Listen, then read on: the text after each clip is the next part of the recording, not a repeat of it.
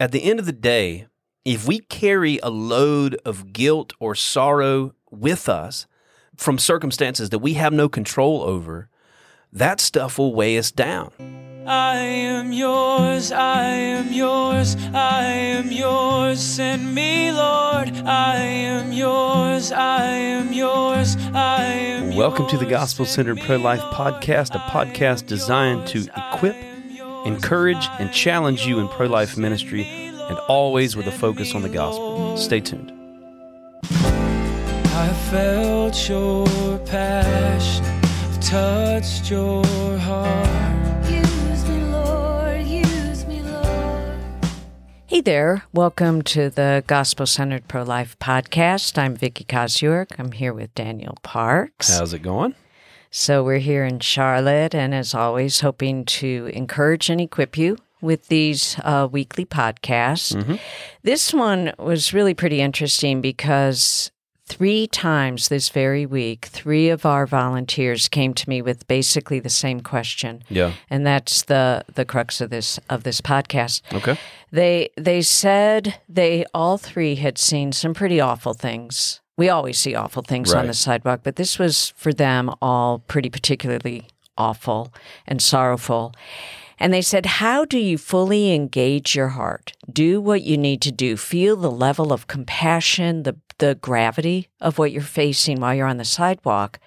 And then when your shift is up, disengage. Right. And be able to leave all that behind you, go home, and live your life without guilt and without sorrow. Yeah. That's basically the crux of, the crux of their question. Yeah.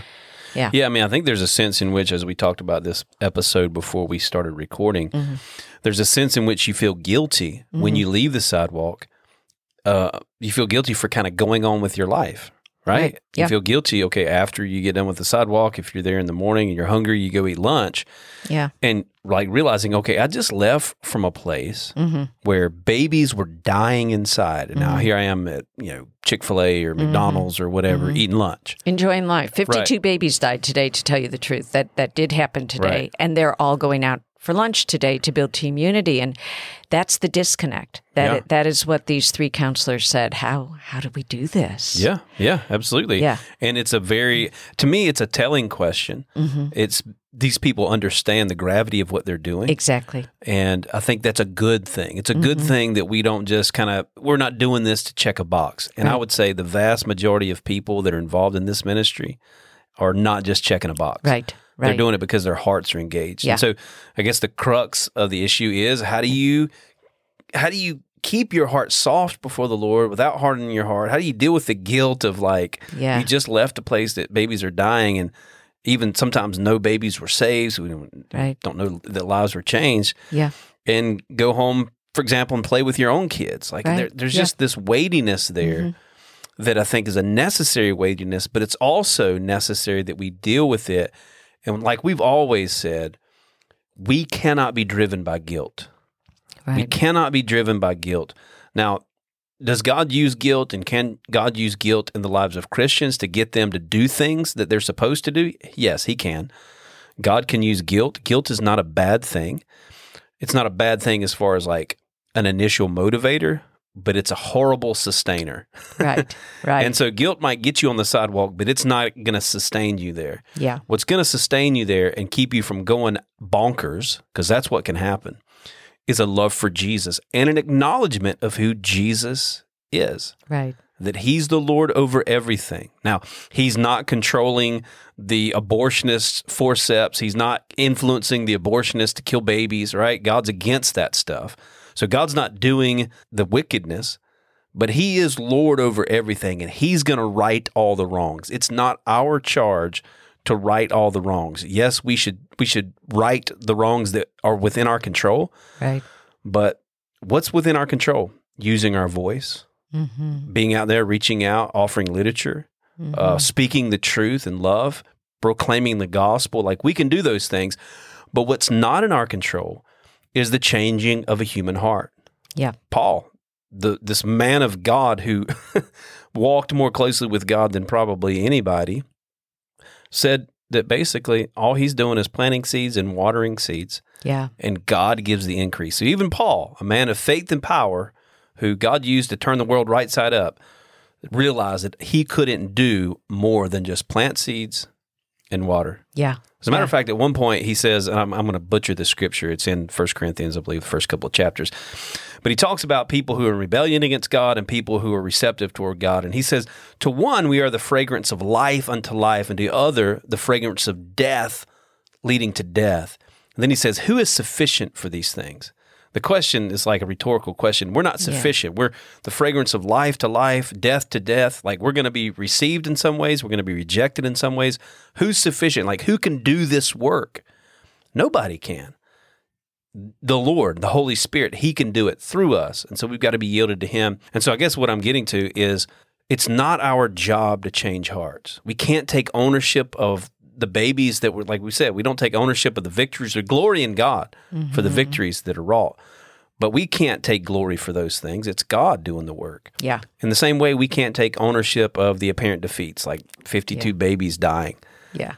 Those women, those men that are associated with that, the abortionists, the abortion workers, all, they're accountable to God. We warned them, we shared the truth, and it's between them and the Lord. We did what we were called to do. We planted seeds, we watered seeds. It's between them and the Lord if the increase comes. Yeah. So once again, we could probably stop right here. Daniel has summarized in 5 minutes what my long article. But actually, we do have an article that accompanies this. And what Daniel did, I think, and what you always do so well is kind of give a summary of the issue. Yeah. And what I did in this article was I really thought through, how do I deal with it? Because of course I have to deal with this. Anyone who's been out here for any length of time has had to deal with this. And I kind of broke it down into the steps of how I deal with it. Okay. And I'm sure you'll have some stuff to add to that. But well, I hope to be able to teach you guys something at the end. Hopefully we'll have enough time. Yeah, we'll try and leave time teach for you that. kind of like, I've taught about putting on the armor of God and that sort of thing. And it's just something the Lord's taught me over the years. I don't think I'm great or anything, but the Lord's been very gracious to teach me some things and just ways to pray that help me to process and unwind my mind and kind of, like the Bible says, cast my cares on the Lord. Yeah. Because we have to do that. So I'm going to teach you guys maybe a little something from the Gospel of John that I do on a regular basis that really helps me, and hopefully it'll help you guys. Okay, that would be a great way to end all this. But I think the very first step is to acknowledge the horror. Don't deny it. Don't pretend it's not there. It is there. This is a grievous, unspeakable sin, unbearable sin, knowing what really happens out there. And I think to just kind of gloss over that fact doesn't help us. I think we have to first acknowledge, what we are facing is absolute horror. Right. Yeah. And it grieves the heart of God deeply. And that's part of why we're coming back out. We recognize the incredible depravity that we are seeing day after day. So like in all, this isn't an illness, the question that they're asking, it's how to cope. But in anything that needs to be healed in a way, they're asking, how do I heal from this? Yeah. Well, the first step in any healing is acknowledge that this is an assault. This is horrible. I think at some point in this article I say it's clear that there are mothers that are being wounded. Babies are clearly being wounded. Sure. Yeah. But what we do need to recognize is so are we. So are we as we're watching this. And I think, too, one of the kind of, I guess, perspective things that we need to understand is, yes, this is horrible to us. It grieves our hearts. Mm-hmm. But how much more does it grieve the heart of God? Right. Like God created these children in His image. He formed them in their mother's womb. And He's actually seeing, because the Bible says the eye of the Lord is in every place. He's seeing the graphic and the gruesome reality that's happening. We're spared from seeing that, right, for the most part. Yeah, and we don't see all the repercussions. Yeah. We don't see all the family members, all the society, all of the effects, and God does. Yeah, and so if it grieves our heart, how much more the heart of God? So it just helps us to just know that the Lord is in this grief with us. He is, but we can't stay there. We can't rest. We can't abide in that grief because we'll never be effective. Yeah. So the second thing I think you touched on really well was we need to recognize our role. Right. In the face of this grief, what is our role and what's God's role? Yeah. And you've already said that perfectly. Our role is to show up to speak, to do everything that we are biblically commanded to do in expressing truth, compassion, offering help, but we're not responsible for the results. Those are totally up to God. And the third step really blends into that, which is look for God. Yeah. And what I mean by that, we've talked about that in other podcasts, looking for God, looking for his miracles. They are always there. Even in the darkest of darkest place, God is always there. And if you seek him, you will find him, and you can see him moving, even if it's not a saved baby. Yeah. Like, think about the little things. The fact that there's a friend next to you who maybe puts her arm around you and notices your tears, knows that you're sad, and is there to offer help. And the fact that team members show up at all. Right. The fact that a mom ever stops and takes our literature. Every one of those things are miracles. Yeah. And if you start to look for the miracles, I think it helps you to see past the darkness. I think and the so sorrow. too. Yeah. We do kind of look at, and certainly the wins, the big wins, or when people come to the Lord, when babies are saved, right? Those are big wins. But sometimes we miss sort of, I guess, the little wins, but they're kind of big wins. Yeah. So some of the things we get to see is churches getting mobilized. Churches, I was in a church just a couple of nights ago. Mm-hmm. It was one bigger church here in Charlotte, a church that about 10 years ago, I would have said is never going to be involved. That pastor is never going to talk about abortion. He's never going to deal with the issue forthrightly. I was in a service the other night where the pastor was plainly from the pulpit calling abortion murder. Wow. And plainly saying, the church, we need to do something and step up. Yeah. Opening up the whole service to talk about the issue of abortion. They've adopted a week with Love Life. That's like a massive victory. Yeah.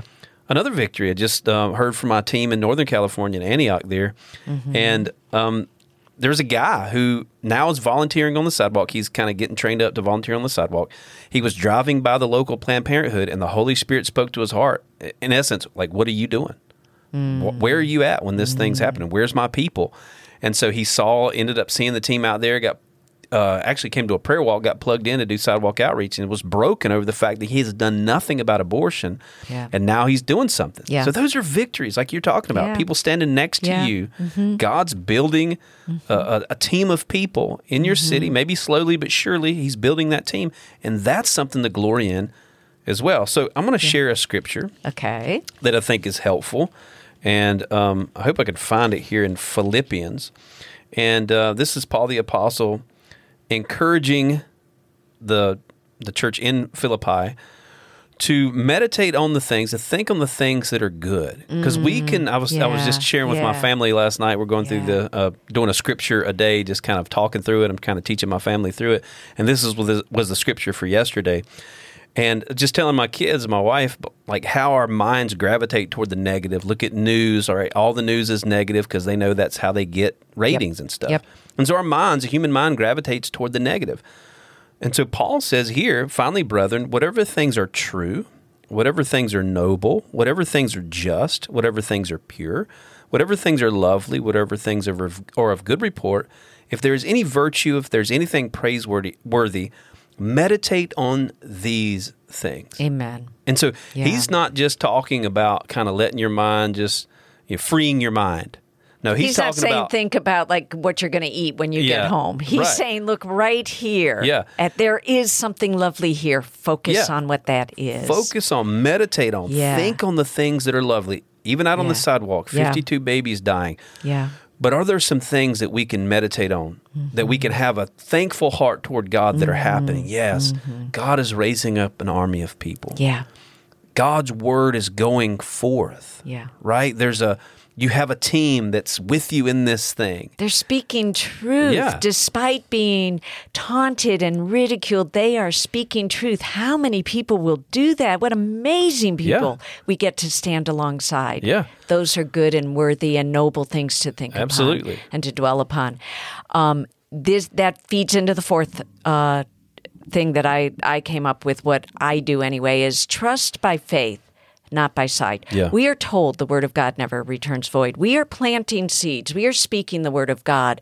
Very briefly, I come from the perspective of being an atheist, agnostic at best, and there were so many people that witnessed to me early in my life, and as a non-believer, I remember making fun of them, taunting them, even sometimes to their face. I was downright nasty to some of them, and some of them I never knew. They were strangers.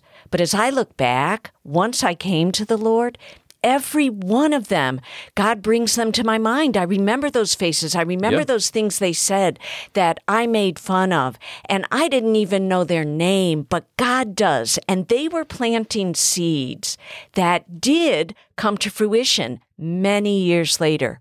Trust that we are doing the same. Yeah. God's word never returns void. Amen. Yeah. I think a fifth thing is to keep an eternal perspective. I think that is really important. Remember, who wins? Who wins in the end? Everything will be made right. Justice will be served. Every wrong righted. Everyone will basically give an accounting for their life. And Jesus has the victory. He's had the victory. He's had the victory ever since he rose from the grave and overcame death, proved he was Lord. Satan was defeated at that moment. So we know that God has the victory, and we need to cling to that perspective. Yeah. Some preachers have said, and I think it's good to say this, we are battling from a place of victory. Yes. Right? Yes. So we're already victorious. If you're in Christ, you get everything that he gets. Yeah. And if you're in Christ, eternal victory is won, right? You don't have to fight for your own salvation, right? You don't have to fight for favor with God. You're already in. And Jesus has already won the battle between the devil. Yes, the devil's still lying and doing his thing currently, but he knows his time is up very soon. And we're on Jesus' side. So we're winners because Jesus is the winner. We're victorious in him. Now, that doesn't mean we lay down our, and go eat chocolate cake. And we are still called to the battle until it has been all played out. Yeah, but battling from a place of victory. Correct. Yeah. And we know the ending. We know God wins. Things that we can think about. Did you show up? Did you speak his truth? Did you conduct yourself in a manner worthy of the Lord? Are you faithfully presenting Jesus as his ambassador? Yeah. And if you've done those things, praise God. Those are all keeping an eternal perspective. Right. The last thing, and then we'll get into your little scenario that you wanted to tell us, is when it's over, when you have finished what you've been doing on the sidewalk, brush off the dust of that place and find something where you abide in and recharge in the Lord. Yeah. That you love, something enjoyable. Maybe you're just being with your family. For me, I've said this many times, it's being alone on the river in my kayak. But do find that thing that restores your spirit, your soul in God. Yeah, absolutely. So two things that help me, and they tie into one another, and I'll share these things with you guys. And in my mind, this is, the scenario is I'm leaving the abortion center, right? I've just dealt with the heaviness of seeing 60 people go into the abortion center. I remember years back on a Saturday when I was out there volunteering, there would be 60, sometimes 75 people. I remember those days. They would be parking really out on the hard. street. The parking lot was so full. Yep. And that was heavy. And then on top of that, of course, you have pro-abortion people yelling at you and all kinds of false accusations. And I remember scenarios where I saw a young girl. She had to have been 12, 13 years old. I guess it was her mom or grandma or whoever was driving her into the abortion center. And as she was pulling in, the young lady got out of the back of the car and took off running. And she obviously didn't want to have the abortion. Right. And I've seen a couple of scenarios like that. Yeah. The grandma, the mom, or whatever went after her in the car, got her in the car. We called the police hey, this girl's being forced to have an abortion. The police didn't do anything. Either they couldn't do anything or whatever. That was heavy. So stuff like that. You've gotten cussed out by someone. You're just trying to offer them help, and they're cussing you out, and they're accusing you of all these things. Again, the pro-abortion people are accusing you of all kinds of things, right? And that stuff, sometimes it'll kind of stick to you. You don't even realize it. It'll kind of stick to your psyche, right? It'll start to, if you're not careful, these false accusations and the things that people say about you, about you, Icky Vicky. Icky Vicky. Yeah. They call me Little D. I'm trying to, these people, these pro-abortion people are really just bullies that when they were in school, it wasn't really socially acceptable to bully people. And now it is because we're in opposition to them. So they're just bullying people and all of that. And you think, well, it doesn't really affect me. And for the most part, if you've been out there for long enough, it really doesn't, because you've learned to kind of not take it personal and not, kind of pray these things off of you. But still, these things can stick to you, and you don't realize it. And they start to define you, and you start to think, okay, am I actually like that? Am I actually harassing people? I don't think I am. I'm not trying to harass you. These things will kind of stick in your psyche, and start to weigh you down. And so one of the things that I do, and I try to be conscious about this, especially if I've had some kind of heated thing happen at the abortion center, somebody yelling in my face or threatening me or whatever it might be, is when I'm leaving the abortion center, I do something called debriefing with Jesus, okay?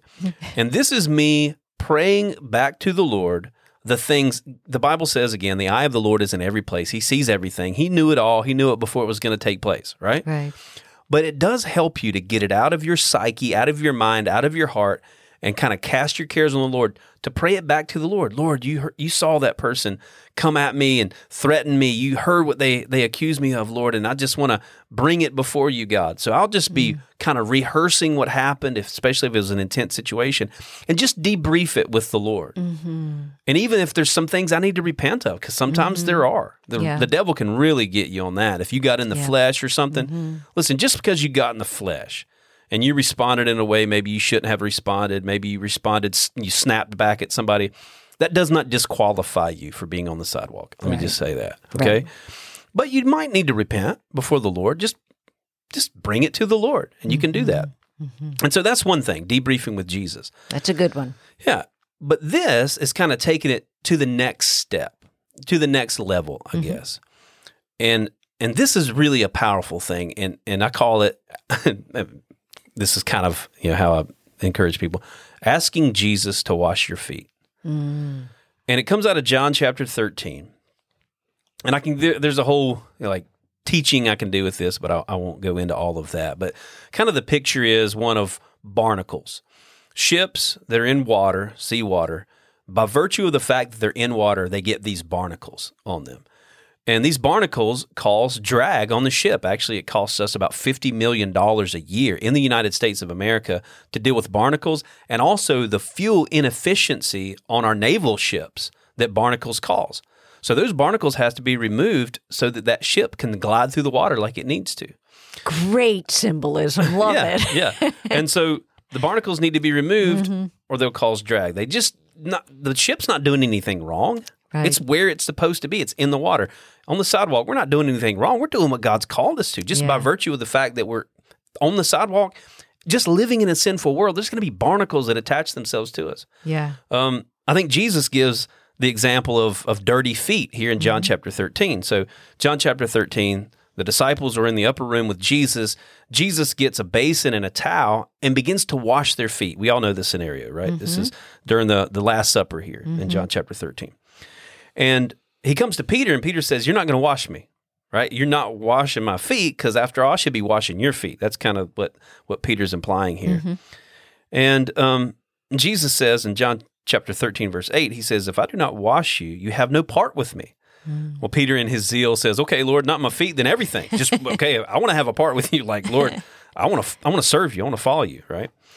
And he says in verse 10, he says, "He who is bathed needs only to wash his feet, but is completely clean. You're clean, but not all of you."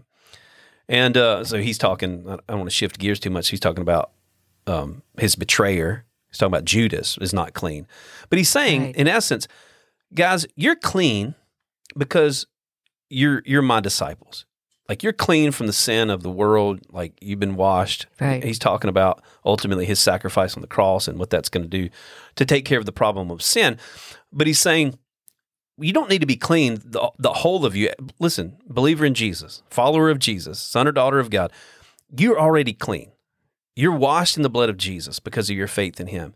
But sometimes you need to have your feet washed. Sometimes you need some maintenance to happen, just like that ship. It needs some maintenance, needs the barnacles removed. Sometimes just by virtue of the fact that you're walking through a dirty, dusty, sinful world, you get stuff on your feet, right? That's the picture here. You can take a bath in those days, and just walking from the place where you took your bath to the house, you're going to get dirt on your feet because they didn't have paved roads and gravel and all that stuff, right? Yeah. So just by virtue of the fact that you're walking in the world, just by virtue of the fact that you're on the sidewalk, you're going to get barnacles, you're going to get dirt. Sin, stuff's going to stick to you, stuff that other people say, stuff that other people do. It's going to stick to you and start to try to define you and weigh you down. And so what I've learned to do is to sit before the Lord. And just like Jesus, remember, in this passage, Jesus not only washed John and James and Peter's feet, but he also washed the feet of Judas, his betrayer. Right, yeah. If he would wash Judas' feet, who betrayed him, how much more would he wash your feet? Right. As you're serving him, as you're doing the best you can to love and serve Jesus and serve people and love them.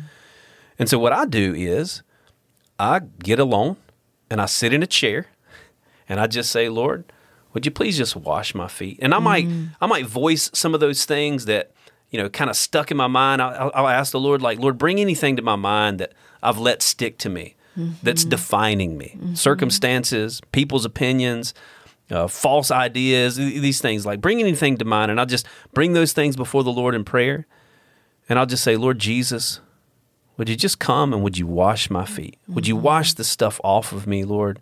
If there's anything I need to repent of, Lord, I repent right now. And if he brings it to mind, just repent of it. Be specific.